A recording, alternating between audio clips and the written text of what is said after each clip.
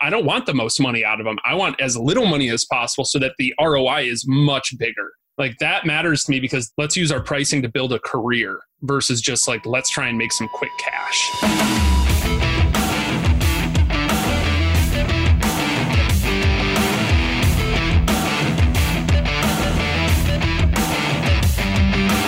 Hey Feasters, welcome to episode 1 of season 6 of Live in the Feast. I'm Jason, aka Rez, helping you grow your business by having a conversation with someone who's been there, had success, and built a business designed around the life they want to live.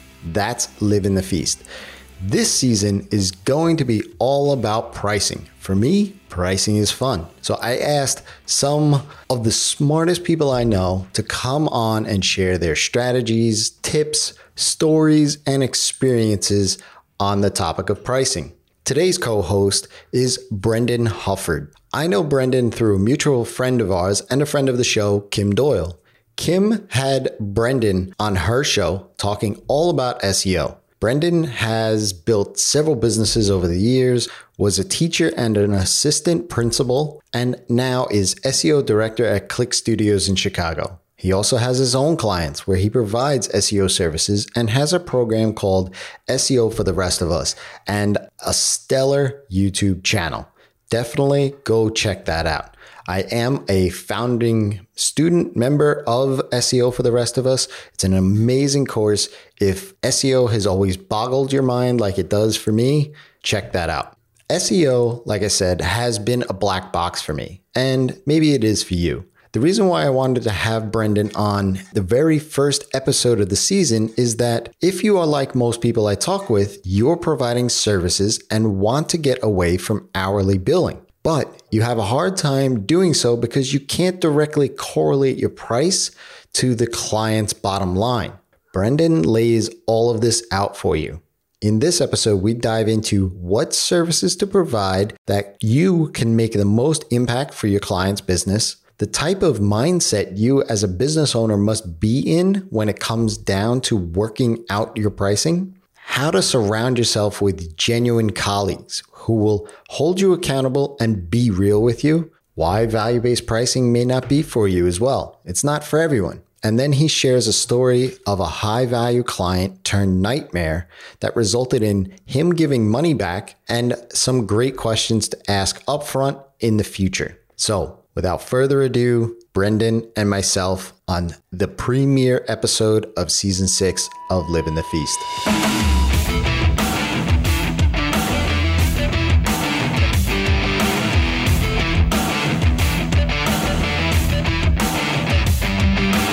Hey Feasters, welcome to an episode of Live in the Feast with Brendan Hufford. Welcome, Brendan. Thanks for having me, man. I'm psyched. Yeah, I'm super excited for you to be here, especially on this first episode of season 6, which is all about pricing. You expressed through email a story that you wanted to come on and share. And so I thought that this would be the perfect way to kick off this season. Pricing is difficult. It's hard. It obviously involves money, and that's why we're in business.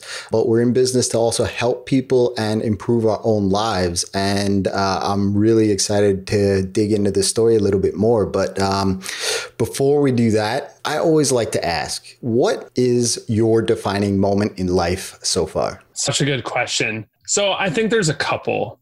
I think when it comes to changing the trajectory of my life, it was really very much the birth of my first son. I have 3 kids, and the birth of my first son all of a sudden changed a lot of things. The best way I can explain it is it was genuinely like I was living with my heart outside of my body.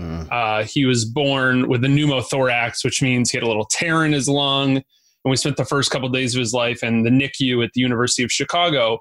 So while he was fine, it was scary, but he was fine. We were surrounded by dozens of other babies and families who had like very serious life-threatening conditions. And all of a sudden I was given a very strong sense of gratitude and reality check, but also just deciding that I didn't want to continue living my life on the terms that I had been living it, doing what everybody else thought I should do, being a teacher, becoming an assistant principal. It was time to be very serious about what I wanted out of my life and what I wanted for my family. Now, he just turned 6. For those of us keeping track, he turned 6 a couple weeks ago, which means that was about 6 years ago.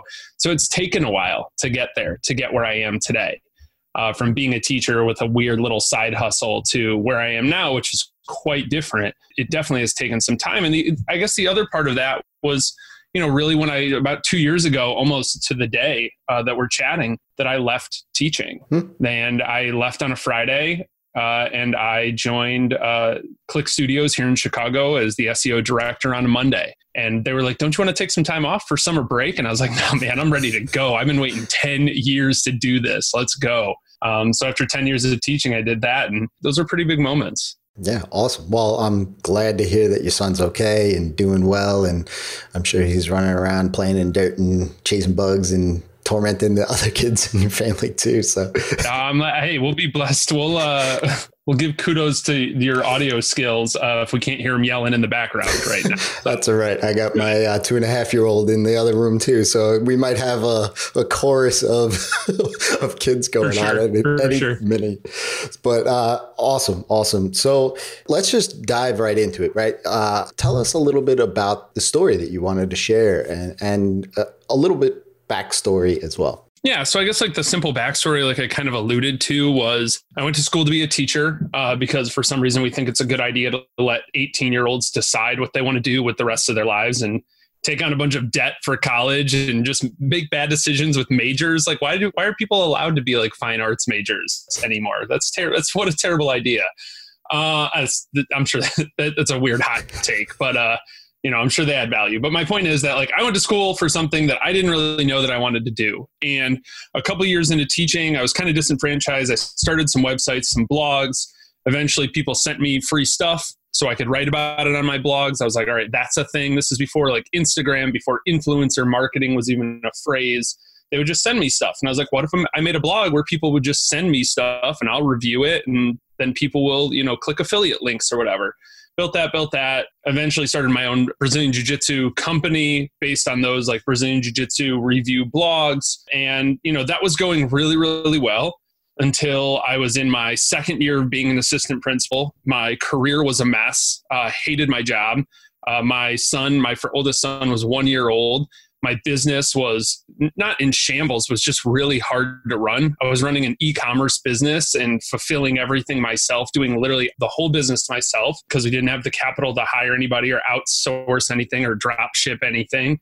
No fulfillment. And I was just kind of looked in the mirror. I developed a really bad relationship with alcohol. I developed, gained 25 pounds. I locked myself in my office at work all day and didn't want to deal with my life. And it was just like, I didn't know what to do. So I did a couple smart things. One of my buddies, Jason Zook, recommended I take a step back. So I did. Instead of trying to keep pushing with my career and my business, I took a step back in my career, became a teacher again at a new school that was healthier, and then just sold my jiu-jitsu company and then started taking on SEO clients because it was something that I knew. And it was something some of my very close friends had expressed like, oh, hey, you know how to do this? Can you help me?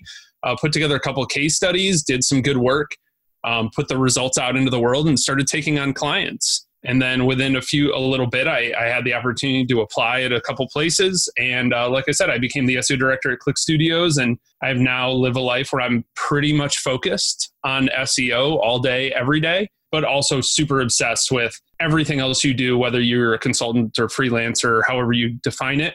I call myself a consultant, but it's pretty much the same thing. If we're honest, we're all also business coaches and we help our clients with all sorts of stuff. So yeah, that's been the journey to today. And I really couldn't be happier. It's definitely been an interesting path. Yeah. Full disclosure, I know Brendan from SEO for the Rest of Us, and I've followed your blog. For me, SEO has always sort of been had this mystique to it, right? And I've never, as a developer, I understand the technical switches to pull, right? I understand that aspect of it, but the human aspect of it, the algorithm changes and why things happen in the way that they happen when you throw up a piece of content, for me has always been sure, right? Like, I get it. I guess I get it, right? Like, I don't know what's going to work and what's not, what's working and what doesn't work. And so a lot of people that I've talked to, at least in my, circles and some audience members and some people that I help coach and clients of mine, SEO always seems to be like this holy grail that, hey, we could rank number one or on page one of Google. And like, I don't know how this is going to work, but I read this article and they say, if you do these 17 different things, you're going to rank one, right? Yeah. I've read those articles, those kind of things. But for me, how you explain it, how you, on your YouTube channel, the 100 Days of SEO, that, first of all, kudos to producing that much content in such a short period of time. Like, I don't know, I'd forget it.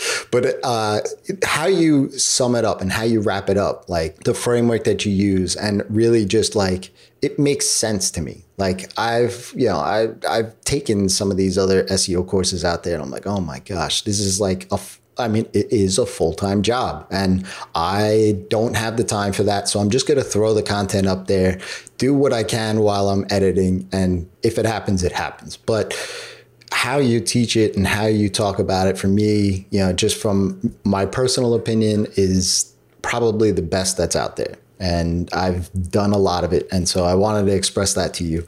And thank you for sharing that. And if those in the audience haven't seen his video series, go check it out, 100 Days of SEO. Get on his newsletter.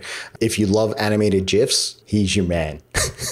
Or for GIFs. Sure. I over index on those. I can guarantee you might learn something about SEO, but I guarantee I can make you do that internet laugh where you don't really laugh. You just kind of like breathe out of your nose a little bit. I guarantee I can get one of those out of you every week. Absolutely. Absolutely. For so sure. That's awesome. I just think that honestly, the way most people teach SEO, there's this beautiful meme of an owl. Like it says how to draw an owl, and you start with 2 circles. It's like step 1, draw the 2 circles. Step 2, finish the owl. And it's like, that's what most SEO advice is. It's like, hey, here's 100, there's 200 ranking factors. And like most ways people teach SEO is like, hey, here's a bunch of different ingredients, draw the rest of the owl. Like they don't give you any sort of context or any sort of framework. It would just be like, if you gave a developer like, hey, here's how to do 20 different things, build a website. Mm-hmm. It's like, what do you mean? I don't know how to make all these go together and make them talk to each other. And where do I put this? Does this go before that? You can't just like spot check SEO and be like, well, I'm going to only learn like, it's a holistic kind of thing. And really what it comes down to, like you mentioned the framework and the teaching, it just is like, I always think whenever I'm trying to create something that I actually want people to implement and learn from, it's like begin with the end in mind. I want to leverage the 10 years I have of being a teacher of like, what do I want their outcome to be at the end of this? And then like, how do I actually get them to do something with this? So it's like my 2 latest videos that I've put out, I'm like, comment below. I'm going to walk you through this. Like the first 10 people who comment with their URL, you can go to my YouTube channel right now and check it out. If you type in Brendan Hufford into YouTube, it'll come up. And you can even misspell that. You don't have to get the spelling right. I'll pretend that it's because I'm good at SEO. I'll link it up in the show notes. They can click on the link. That's my number one thing. People are like, are you good at SEO? I'm like, oh yeah, Google my name. You can even spell it wrong. I'll still come up and I'll pretend like that is because I'm good at SEO. It's just because I have a really unique name. But like my point is that I really want people to implement it. So in my latest videos, I've said like comment with your URL below so people not only can get the video, but then they'll jump down to the comments. And even if they're not one of the first 10 to comment, they'll see me walk through it with other people in the comments. They'll be like, oh, that's how I apply this. That's all right. These are the, like you mentioned, the levers to pull and the thing to do here. That's how, their website's like mine. Maybe I can do that too. It gives them more context. And I'm always thinking about that from an educator standpoint, not just a like, how do I put out a piece of content and get the links? Like I can do that. I'm good at that. I do it for clients and stuff like that. But for my own stuff, it's a lot about like, I want to give so much value. And by value, I mean, I want you to get results from what I do. Right. Mm-hmm. So one of the big things that I feel, so I'm a developer. I work specifically in the e-commerce space. And people always say, well, that's great. You can price your value, you can price your services on essentially against the bottom line of what you do, right? If somebody sells $100 and you charge 10, obviously that's easy math, right? So how do you start to think about pricing services where you can't necessarily guarantee the results, right? Because you're at the mercy of Google or Bing or whatever search engine, right? How do you come up with the price for that? Yeah. So I think a couple things. So number one, I think there's a big red flag for me around like value-based pricing of, all right, I know that I can get them like this and I know it'll do that. And I know we can increase revenue this much. So I'll price based on the value I'm providing their business. The problem is that then that encourages people sometimes to take on work that they're not equipped for. Like they're not ready to serve. And this happens a lot with SEO. And that's what I can speak to specifically. People end up taking on way bigger clients. They just can't move the needle. It's cool if you want to bill them 10 grand a month, but like you're not going to move the needle and you're going to get freaking sued. Like this is bad. When you tank their website or when you get them no noticeable improvement and then you try to like later be like, well, in the contract, I can't guarantee results. It's like, that's a career ender, right? The thing you have to consider with clients, especially when it comes to pricing, is not like how much money can I make today off of this client, especially if you're early. Don't look at it as like, I want to get the most money out of this client. It's what if I make this client super happy? What if I give them a 10x return, like 10x ROI on what they pay me, right? So if they, I might be doing my math wrong because I'm not a math doctor, but if they paid me $500 a month, like how do I make them $5,000 a month so that they'll get me 10 more clients by word of mouth for free? That's always how I think about pricing, is like, how do I price it so that I can get the work done, have enough margin for me, but also bring it back.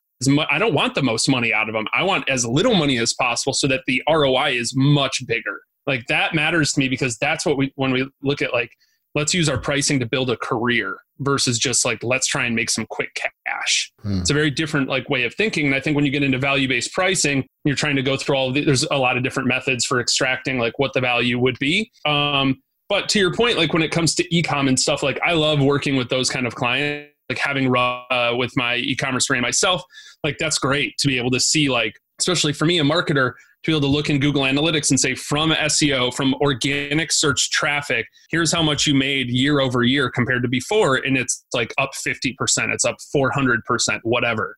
Like I did that. I contributed to that. That's really valuable. But I think, I mean, to be honest, I started with pricing the way most people did, I would guess, where I made up a number and then I just slowly increased it as much as I was comfortable. And it is the most amateur way, but I think like everybody is nodding along with this of like, oh, that's what I did too. Like you just keep increasing it until somebody's like, no. And then you're like, well, I guess that's as much as I can charge forever. And it's like, that is the most ridiculous way to price your services. So I think the thing is like, rather than just making it up or versus like having this weird like value-based pricing, which works for a lot of people. I don't want to discredit value-based pricing. I just think you have to be careful with it. I think there's a happy medium in the middle of like, what is my time worth to me? And then do I actually have the skill set to have, I'll keep using this analogy, the levers to pull that allow me to scale my time a lot better. Like we can all continue charging hourly forever. And like everybody like, hey, I need to make more money. Everybody's first answer, raise your prices. You should raise your prices. It's probably right. It's probably the right advice, but it's also just like, there's so much nuance around raise your prices. You also have to level up your skills quite a bit and start figuring out, all right, what are the things? So for me in SEO, what is the thing I can do that takes 10 minutes and gives them the biggest results? And then I'm going to figure out more of those versus just like, I want more clients or I want to raise my prices. Something I've been really interested in recently is, I don't know if you've seen like the featured snippets in search, the little boxes for everybody kind of listening. Those are those boxes, little like kind of seeming like answer boxes that pop up as like a first result. I've been looking into a lot about like how to steal those and how to rank for those. There's no like clear way. I think I've figured out a way. I've talked to some really smart people, the head of SEO at HubSpot and a bunch of other super smart people in this community I'm a part of called Traffic Think Tank. And we've all kind of talked and we think we figured out a way to rank for those that's both helpful for ranking, but also helpful when people get on the page for content. But that's something that doesn't take a ton of time and gets people a huge win across the board when we can implement it. So that's like one of those levers that like, you know, do I want to bill hourly and you paid me for 10 minutes of my time? Or do I want to bill based on value, where you're not paying me to pull levers, you're paying me to pull the right ones. You know what I mean? Right. Yeah.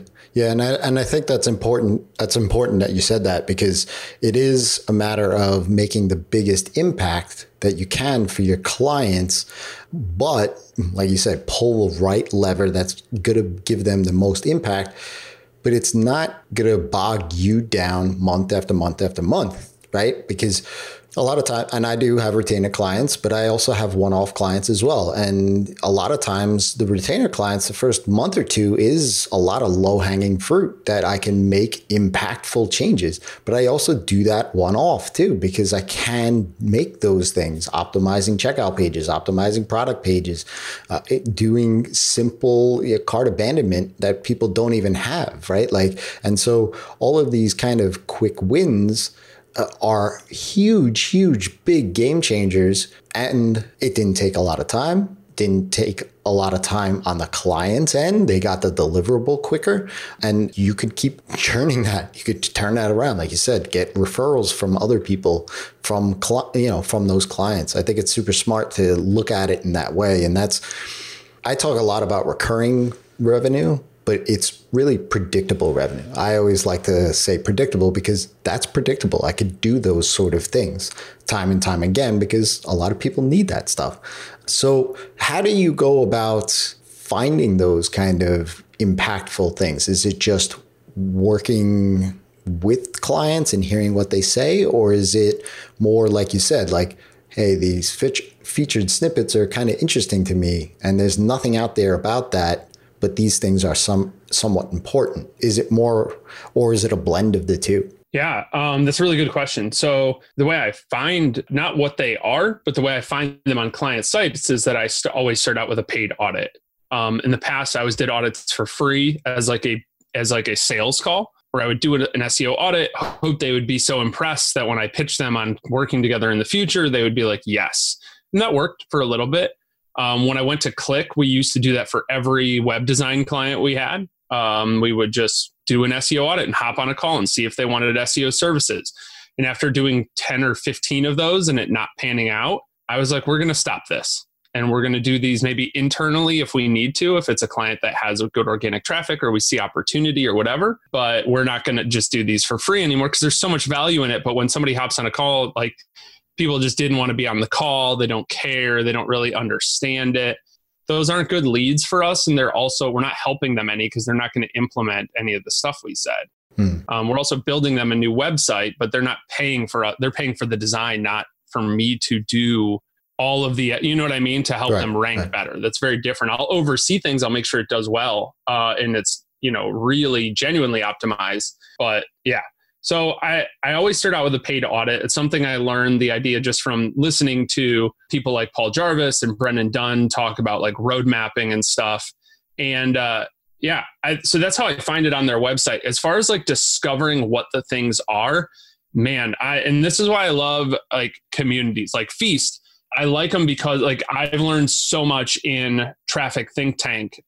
So many SEO communities in the past have been like really bizarre and like weird, black hatty kind of sketchy stuff. And then like Traffic Think Tank, somehow it's totally different. I think it has to do with like the people who started it, but there's a lot of doers in there. It's pretty much a Slack group, but there's also like a kind of an educational component to it as well. They do a lot of teaching and they share, and it's a lot of like, hey guys, I found out this like one weird kind of press release. When you embed a Google map and then link it to their directions, you don't even link it to their website. You just link it to their Google business listing. It just boosts map rankings. They'll rank number one in the local map. And it's like, people don't share that stuff in Facebook groups. And that example I just gave you is not made up. Like that's a real thing. So if you have local SEO clients, like you can do that if you know how to do like, but those things like they just aren't discussed. But when all of a sudden you have a group that has a barrier to entry of like a high price point, but there's also enough people in there and it has enough momentum that like people are in there sharing real stuff and real tips, like that changed a lot. So joining Traffic Think Tank was a big difference maker for me, and also just surrounding myself with people that are willing to share. If anybody out there is like wondering, how do I get a mentor, or how do I like get influential people, or not even influential, just like the doers because I don't like I'm not like super pumped about like the SEO speaker circuit or the people talking at, MozCon or any of these SEO conferences. I'm not that impressed because a lot of them talk a lot about it. They don't really do a lot of SEO. They've just been doing it for a long time and talking about it for a long time. What I like about Traffic Think Tank and other communities is like, it's doers. It's the people with like 150 Twitter followers that you've never heard of, but they're running like creditcards.com. Right. And you're like, okay, you know what you're doing. Like, that's insane. They work for like Red Ventures and stuff, which is a cool portfolio company. So yeah, I think honestly, it's just like following or finding people. And then to kind of finish my thought, like, how do I find people to learn from? It's look at what they say to do, go do it, and then just tell them. Just be like, hey, I read this article. Here's what I did. Here's the results I got. I just want to share it with you because I really appreciate that you put that free information out there. Like almost nobody takes action on free information. So if you want to get on anybody's radar or just have the privilege to continue asking them questions because you think they know what they're talking about, just do what they say to do, show them the results, and they'll answer your questions forever. Yeah. You'll get $100,000 in free consulting just because you're the only person that's willing to do what they say to do. Absolutely. Yeah. I mean, as somebody that puts out a lot of free content, a very small percentage of people actually come back and tell you what they've implemented.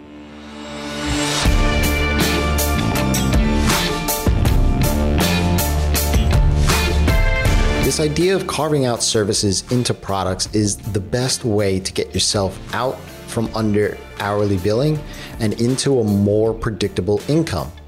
More importantly, it's predictable wins for your clients and past clients. This then creates that amazing referral process for your business. Pricing is a difficult part of business because it's connected in so many ways that developers and designers like yourself who are selling services wind up just then looking to an hourly rate of someone else and then adjusting it accordingly to how your skills compare to those other people. It may not come as a surprise to you though that it doesn't matter what you or I think about our prices. It's the clients. They matter. Their thoughts, how they put a value on what you do. It's their perspective on our price that matters. Inside Feast, there are lessons, resources, and worksheets, as well as myself, who can help you build your service for your clients and discover the low-hanging fruit, if you will, for your clients' businesses. Then, how to figure out exactly what that is worth to them so that you have the privilege of putting a price on it. By doing that, you are making it a complete no-brainer to the client to pay what you're asking for. The side effect here is that as you position your service to align with their business, you immediately stop being a commodity and stop being compared to everyone else out there. Feast is the community and resource hub for developers and designers ready to get off the project searching hamster wheel and actually run the business you set out to build. Feast helps position you in the market with what you do, who you help, and helps you build the processes and systems for client management, sales, marketing, and delivery. Your business isn't the same as everyone else. What you get when you're a Feast member is personalized guidance from myself. You don't get this from any other freelancing course out there. It is essential for me to meet you where you are and make sure that you are getting the exact tools you need so that you don't get lost in the shuffle. The moment you sign up to Feast, you'll get a link to chat with me so I can create a custom syllabus to meet you where you are. Think of me as your guidance counselor or your administrator when you went to college or university. With over 70 videos, lessons, resources, monthly community calls, and a Slack community, I can get you what you need right away. If you're serious about not competing on price and having clients respect you and your expertise, then I would love to see you on the inside of Feast. Head on over to feastcourse.com today. And if you use the code IMPACT at checkout, you'll receive the first month of Feast for just $20.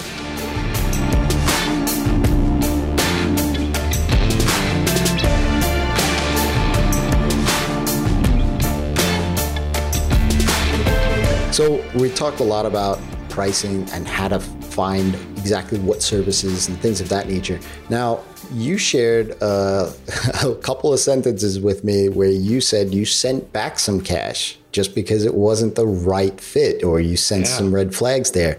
Could you share a little bit about what that story is? Yeah. So a buddy of mine he wanted me to kind of help him out. He was working as a consultant with a company. I can say like they're a cannabis startup. So he was working with this cannabis startup, and a really cool company from like really cool technology, really cool business model, has taken on a bunch of like venture capital, like really interesting business. Mm-hmm. And he was like, hey, we're building out local pages for all of their locations, but there's a lot of like technicalities around this, and we want to see what we can do to get it to rank based on like a lot of very specific parameters. And I said, all right, cool. He was like, well, can you give me like, can I pay for an hour of your time just to like really get you? Because I'll answer people's questions if they ask me. Like, I love talking about this stuff.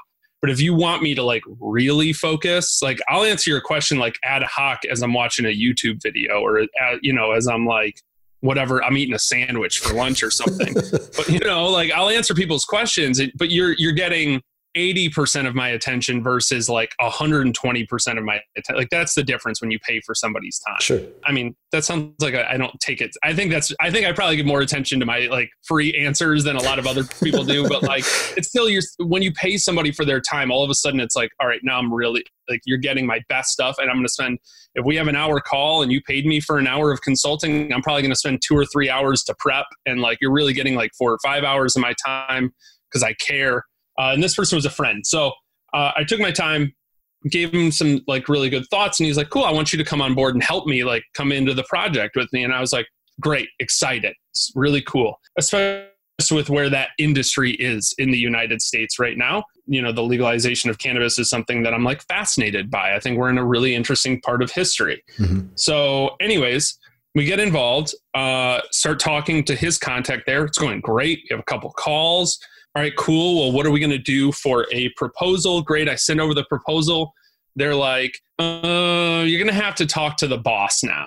I said, all right, cool. So I talked to my contact supervisor. It was probably the most rude and aggressive call I've ever been on. Like as soon as I got on the call, do you even know how this business operates? You clearly don't have any idea what it is we actually do. Is this just boilerplate? And it's like, I said, all right, look, so we're going to pause here because I feel like this is going down a really unhealthy road.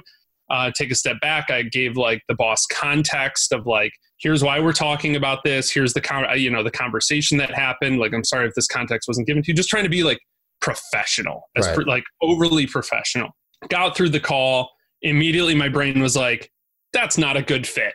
Not worth it. And I was like, but it's a big proposal. This is a lot of money. I think the original proposal was something like $23,000. I mean, that's spread out over a long time, but it's still a very significant amount of money. Yeah. Right. And like, I mean, to be honest, like when I was teaching, that was like half of my yearly salary. And I'm now sending that out in one proposal. So like we're weighing this is where that pricing comes in. So I see this huge red flag, but I've priced my services accordingly. And it's like, whew, that's a good proposal. Like, I hope this goes through. They come back and forth. They reduce scope no less than 3 times. They want to, all right, we need less. We want less. We don't want to do this. Can you break this up? Can you justify these things? Trying to get me to separate the ingredients on the pizza so they could price out why the pizza's priced that way. And it's right. What if we did it with no oregano? How much is it then? Like that type of, like, that's what it was getting into. So this is now red flag number 2. But what does Brendan still see? Eye on the prize. He sees that money and he's like, all right, cool. And I put in then I sent over my agreement. I was like, hey, all right, cool. Here's my contract. They're like, no, we're using our contract. Red flag number 3. It gets worse before it gets better. Oh, jeez. Red flag number 3. All right, they don't want to use my contract. So I go through their contract and I add something to the end where I just say it's 100% upfront payment. 100%. No other way we're doing this. And I'm thinking to myself, a combination of A, there's no way they're going to do that. And B, if they do, then great. I get all the money up front and I don't have to like heckle with them because it's just a mess. And this has been going on for weeks at this point. So they sign the agreement. I get a little note in my inbox. It's like, hey, they signed it. And I was like, that's crazy. Okay, guess we're doing this. Great. We schedule a call to kick things off, and they haven't paid me. I said, you know what? Let's reschedule 2 weeks later. Do you think you can get me paid beforehand? Yeah. No problem. Another week goes by. I'm emailing them like on the week and then by the day. And now we're literally 24 hours before the reschedule, the second meeting, still haven't paid me, won't reply to emails. And I'm like, I just emailed them the day before and said, look, like, I think we should reschedule again. I haven't gotten any communication with you. The contract says 100% upfront payment. I get the most horrendous email back from the like head supervisor, the one who just like went at my throat on the first call of how unprofessional I am and all this other stuff. And it's like, hey man, I've already waited a month to get paid. I've already put a bunch of work into this. I'm waited a month to get paid. They emailed me back and they're like, well, some sort of nonsense. And then as I'm like replying, I see another email from them pop in and they're like, well, we're just not going to pay you at all. And then here, I'll show you. Well, I can't really show you, but we'll describe it. Do I have everything? Oh yeah, that's right. I can show you because this is an audio podcast. They send me 2 of the same check. So they said like, all right, we're not sending you any money. We're not working together. And I was like, good, great. This is now the 5th red flag. I should have canceled a long time ago. Hopped on a call with my buddy Ken from Mastermind Jam. He was like, dude, you dodged a bullet. Just run. They let you free. They let you out of the agreement. Great. A day later, one of the checks shows up and I'm like, all right, there's my check. But they first made it out to the wrong name. Not only did they make it out to the wrong name, my invoice is literally beneath this. So they made it out, like my company's called Huff Media because of Brendan Hufford. They made it out to Herald Media, Herald. I don't know how they're literally 1 inch apart on the image. Oh, so they wrote it wrong. So I'm like, all right, I got to send that check back to them, right? And whatever. A couple days later, or like a week later, I get another check for the same amount from the same company, but from a totally different bank. Oh, and I'm like, this is too much. This is too much. And my wife was like, yo, just cash it. Just totally cash it. I'm like, that's there. First of all, cannabis is in a weird place in our country because they have all this money, but they can't be under any federally insured banks because it's illegal federally. That's why I got checks from 2 different banks and they're so disorganized and they can't move money quickly. That's not a personal thing, but that is again, another, like, what are we on red flag number 7 now of why working with cannabis startups can be difficult because their money is probably under their mattress somewhere. Like it's weird. Mm-hmm. So anyways, I took like these 2 checks and I was just like, my fear is that their accountant is going to be like, oh, we sent him 2 checks. Well, we should 1099 him for that and like send him like file tax information. And it's like, nope, I didn't. So I had to like certify mail, took a bunch of photo documentation. I'm not accepting these. I'm writing void on these. I'm sending them back to you, certified mail, certifying you receive them back. All of this communication with their team. And it was kind of abrasive of like, I don't want your money, but it's not, I just needed to document it because I don't want to have to pay taxes on that. But so anyways, I ended up sending all of that stuff back and it was like, I nailed pricing. I did everything right. But the problem when you nail pricing and you feel like you're getting paid what you're worth is all of a sudden it's harder to say no. And that's a weird situation to be in because we're not a wealthy household. I'm not going to like come on here and cool guy anybody and make it seem like we're just raking it in. Like that's a tremendous amount of money to me. So to have to send all of that back was like, especially after they sent it to me twice, I was just like, it was really hard. Wow. It was really hard. But I mean, how many red flags was I going to need before I was just like, I should say no? Yeah. Wow. I mean, how is it with the relationship with your friend with all of that going on? Like, cause your friend brought you into that, all of that, right? Yeah. Well, my initial reply to the first email from them when they were like, should we even work together? I'm like, you're under contract. There's nothing you can do about it now. Like, I don't know who you're trying to like, play hardball with, but we're under contract. So you can break it if you want, but then it's like, you're going to pay me 50%. And yeah. And he just looked at me, he's like, hey man, how do we make this end well? And I was like, I just like had this moment of like, like just peace came over me. I'm not trying to be too woo woo, but I just felt like real peaceful. And I was like, you know what, dude, what do you need? What do you need? He's like, maybe just send him an email that says like these couple things, blah, blah. So I did. I just sent him an email, sent him the almost exact email he wanted me to. And like, just said like, hey, it doesn't look like this is going to work out. I'm really sorry about that, blah, blah, blah. And just let him know like, hey, just so we're all clear, we're officially done. What made it awkward is when I started getting checks in the mail. Right. But yeah, I think it worked out well for him. I told him about like that too. And was just like, hey man, I'm really sorry. And I just told him, I just over indexed with him on like, how do I make your relationship look better? I'm cool being the bad guy here. I want you to actually look better by, like, how do I make him look even better in this? Because there was no way. And even if I like tried to force them to work with me because of a contract, like nobody wants that. That's like 90, all of a sudden, like you have like 90% of your headspace is taken up by that. And that's not a good look. Yeah, no. Wow.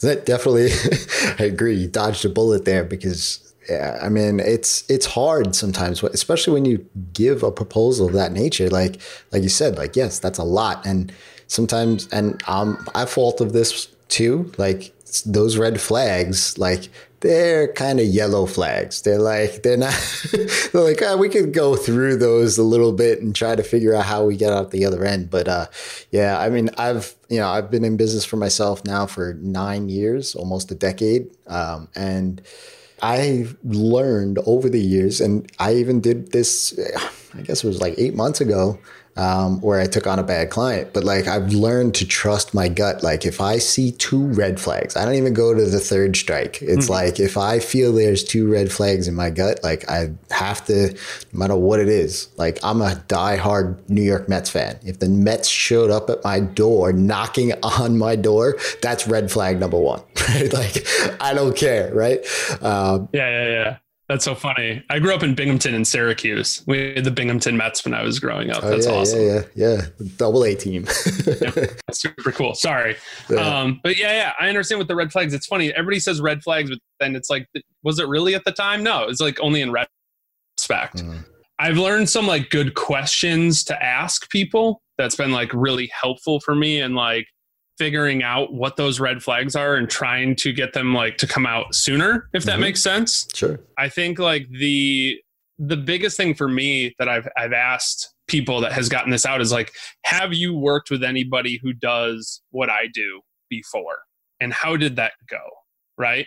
All of a sudden, like that changes the whole discussion. All of a sudden I get like information from them that like maybe I didn't have. And like, it also gave me a lot more context around like, all right, cool. Here's what could possibly go wrong. Here's what like, who else, like asking, like, have you worked with anybody else that does SEO before? Who else has skin in the game with this? Like, what do ideal scenarios look like? All of these kinds of questions are super helpful in like figuring it out. And I didn't used to ask those, and I would just get like really rough clients. I'd get clients that were like, hey, I noticed you had 1 month deliverable. I do monthly deliverables now in terms of like what I'm working on. But the guy was like, hey, I know you said you could do this in 1 month. Could you do it in 2 weeks? And then 2 days later, he's like, how's it going? And I'm like, wait, what?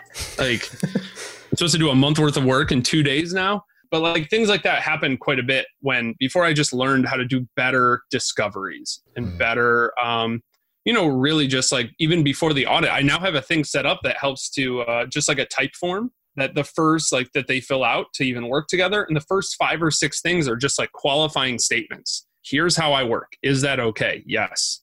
All right. Here's something. I don't haggle on prices. Is that okay? Yes. Okay. I'm going to make you tell me okay again. I don't haggle on prices. Are you sure? Like, I don't give 20% discounts just because. Like, are you sure you're okay with that? And nobody's asked me for a discount since then. And like, that's been super helpful as well. Yeah, that's awesome. Yeah, I mean, I think I'd learned to ask that similar question. Have you worked with other contract developers before? And sometimes I get a no. Sometimes I get, I've worked with 8 of them. Like, okay, 8 of them. Let's that's going to put me on guard a little bit. But yeah, I mean, those qualifying questions are super helpful in trying to vet a client that's a good fit for you. Right? No price is too much to risk your mindset, your headspace, stress levels. I mean, it's just too much, right? So Yeah, but like imagine if you're in one of those things and it's like one of those conversations and somebody's like, yeah, we worked with our last developer we worked with. They did good work, but like our CTO said that all of their work was trash and they could do it way better. And then you ask the question, why doesn't the CTO build this? Exactly. Well, they're too busy, blah, blah, blah. All right, cool. Now I see that I'm not going to be reporting to you. I'm actually going to be reporting to your CTO. And now I see that they already feel like they can do better than anybody. Like all of a sudden now you have all of this insight that you wouldn't otherwise. And like I've even been jokingly told by people like, add the jerk tax. Like if they seem like they're total jerks, but you need money, like I'm not trying to be high. Like I said, I'm not trying to cool a guy, anybody and be like, you should turn down anybody who has red flags. It's like, look, man, if you got to put food on the table for your kids and your family, take all the jerk clients. There's tons of them out there. You can just do it. Do what you got to do and you'll be better for it. But just make sure that when you get to the point that you don't have to and you can start saying no, that you have that. Because that was my problem, that when I got to the point where I could say no, I didn't have that muscle built up. Mm-hmm. And I'm really bad at saying no to good work or to like dangerous work. Yeah. Yeah. I mean, I think we're all at fault for that. I mean, I could go through the laundry list of bad clients that I've had. And yeah, it's tough sometimes because sometimes you do, like you have those ebbs and flows in business and like, okay, well, especially when you're starting out too, like, it's like, I've just finished a project. Now I need to ramp up another project. And it's like, okay, yeah, this might not be the best project for me or best client to work with or any of that sort of thing. But yeah, I mean, I get it. I mean, thank you for sharing that. I mean, it's obviously, especially when a friend loops you in and it's a referral like that, like, yeah, I mean, you had the wherewithal to say to your friend, like, hey, look, I'll take on the bad guy aspect of this. I mean, that shows the type of person that you are and how you think about things at a professional level too, because you don't want it to end bad for your friend either, like, because your friend brought you in. And so kudos to you on that for sure. Well, I think that's where something like, a community like Feast is really helpful, where as soon as you get that feeling of like, this feels weird or bad, but I'm not sure, you can just hop into a community and be like, hey, what do you all think of this? And people will be like, well, here's some other smart questions to ask, or like, oh, you might want to vet this or talk to that person. Or the community might just be like, yo, run. I've been there. I heard those same words and here's how it ended. And that's so valuable, especially if you're a freelancer, because it's very like you don't have an office full of people to like consult with. Right. So having some sort of community is so valuable to just vet all of that. And also then to ask like, especially like this, like pricing questions and real price, like stuff you're never going to post in a public Facebook group. Like, I charge this much. What do you think? And you get all these unqualified, ridiculous opinions about that. And, like all of a sudden you have like a better guideline. And I would definitely highly encourage people to do that. Yeah. Yeah. So before I let you go, what's up next for the next 6-12 months? Look, man, we got a lot going on because that's my MO. Obviously, I'm going to keep it. Sorry. I mean, it is. I just do too many things. Again, like this, you see this problem. I feel like this is like making you be my therapist right now. Like I have a problem saying no to things, right? Like I've been so rewarded my whole life by saying yes to every opportunity that now I'm kind of getting to this cool point where I should probably say no to things to pursue other stuff. I'm just bad at it. So I say yes to everything. I'm still doing like freelance and consulting work. I'm taking on like really cool projects at my day job, just really trying to blow up and do different things. We're redesigning our website and we have this whole new growth strategy that I had like a really strong hand in developing, which makes me so happy. I've been there 2 years and we've been doing good work, but a lot of SEO work of like trying to put square pegs in round holes. And now everything is built around growth and leads. And I love that stuff. So not just like page views. There's a guy named John Henry Shirk, who's super smart. He's an SEO guy, like B2B marketer. And he has this line about talking about like, I build a pipeline and not page views. And like, I love that. Like I want to build a revenue pipeline, not just page views. So doing that stuff there. And then obviously just I got a lot more videos still to make. If people want to check out my YouTube channel or the podcast, if you look up 100 Days of SEO in whatever podcast app you listen to, you can catch it there. The videos are way more entertaining, but doing that. And then in a couple months, we're going to be relaunching SEO for the Rest of Us, the course or workshop and community. We had about 80 founding members in there right now, which is amazing, right? Mm-hmm. Yep.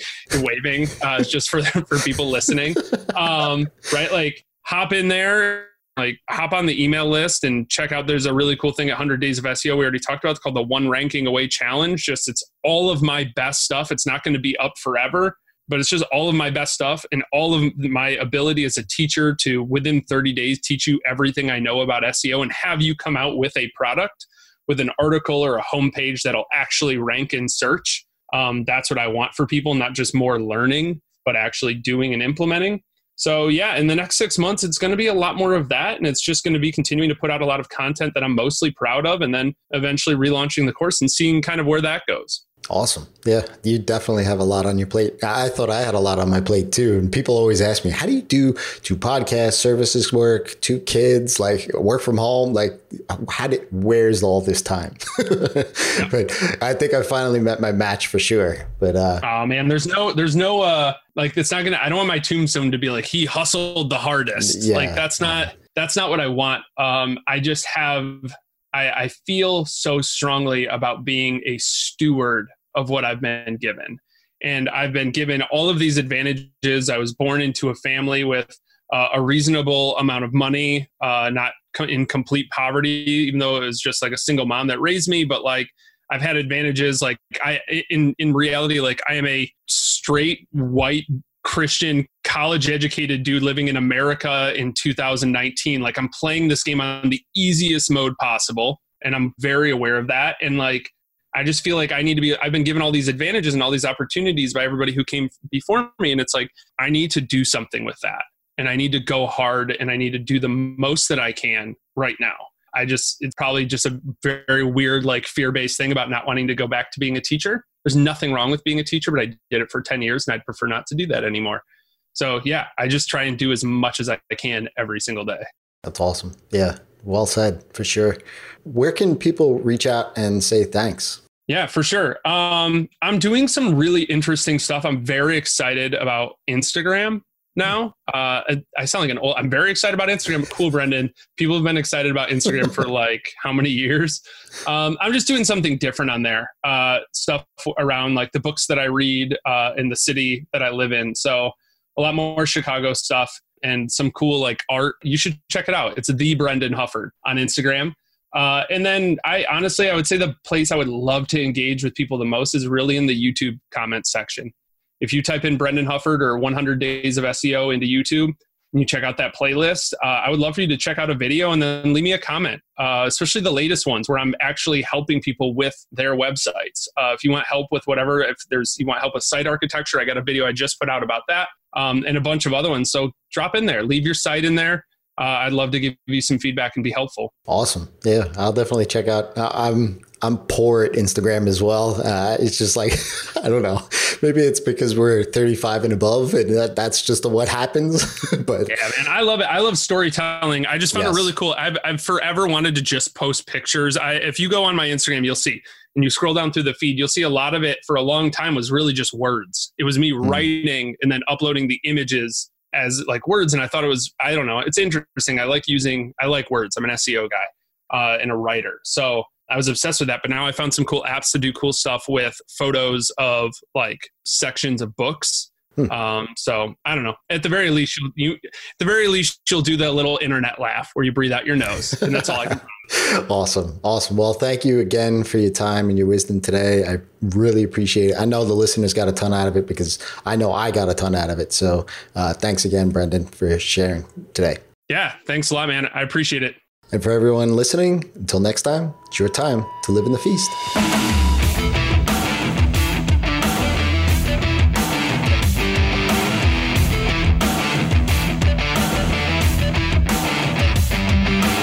Wow, such an amazing first episode of the season. Thank you, Brendan, for coming on and sharing your expertise with us. Next week, we'll be back with Tom Morkis, who wrote the book on Pay What You Want pricing. And we'll unpack how you can use it for your clients, and I'll ask him what his results were. Until then, it's your time to live in the feast.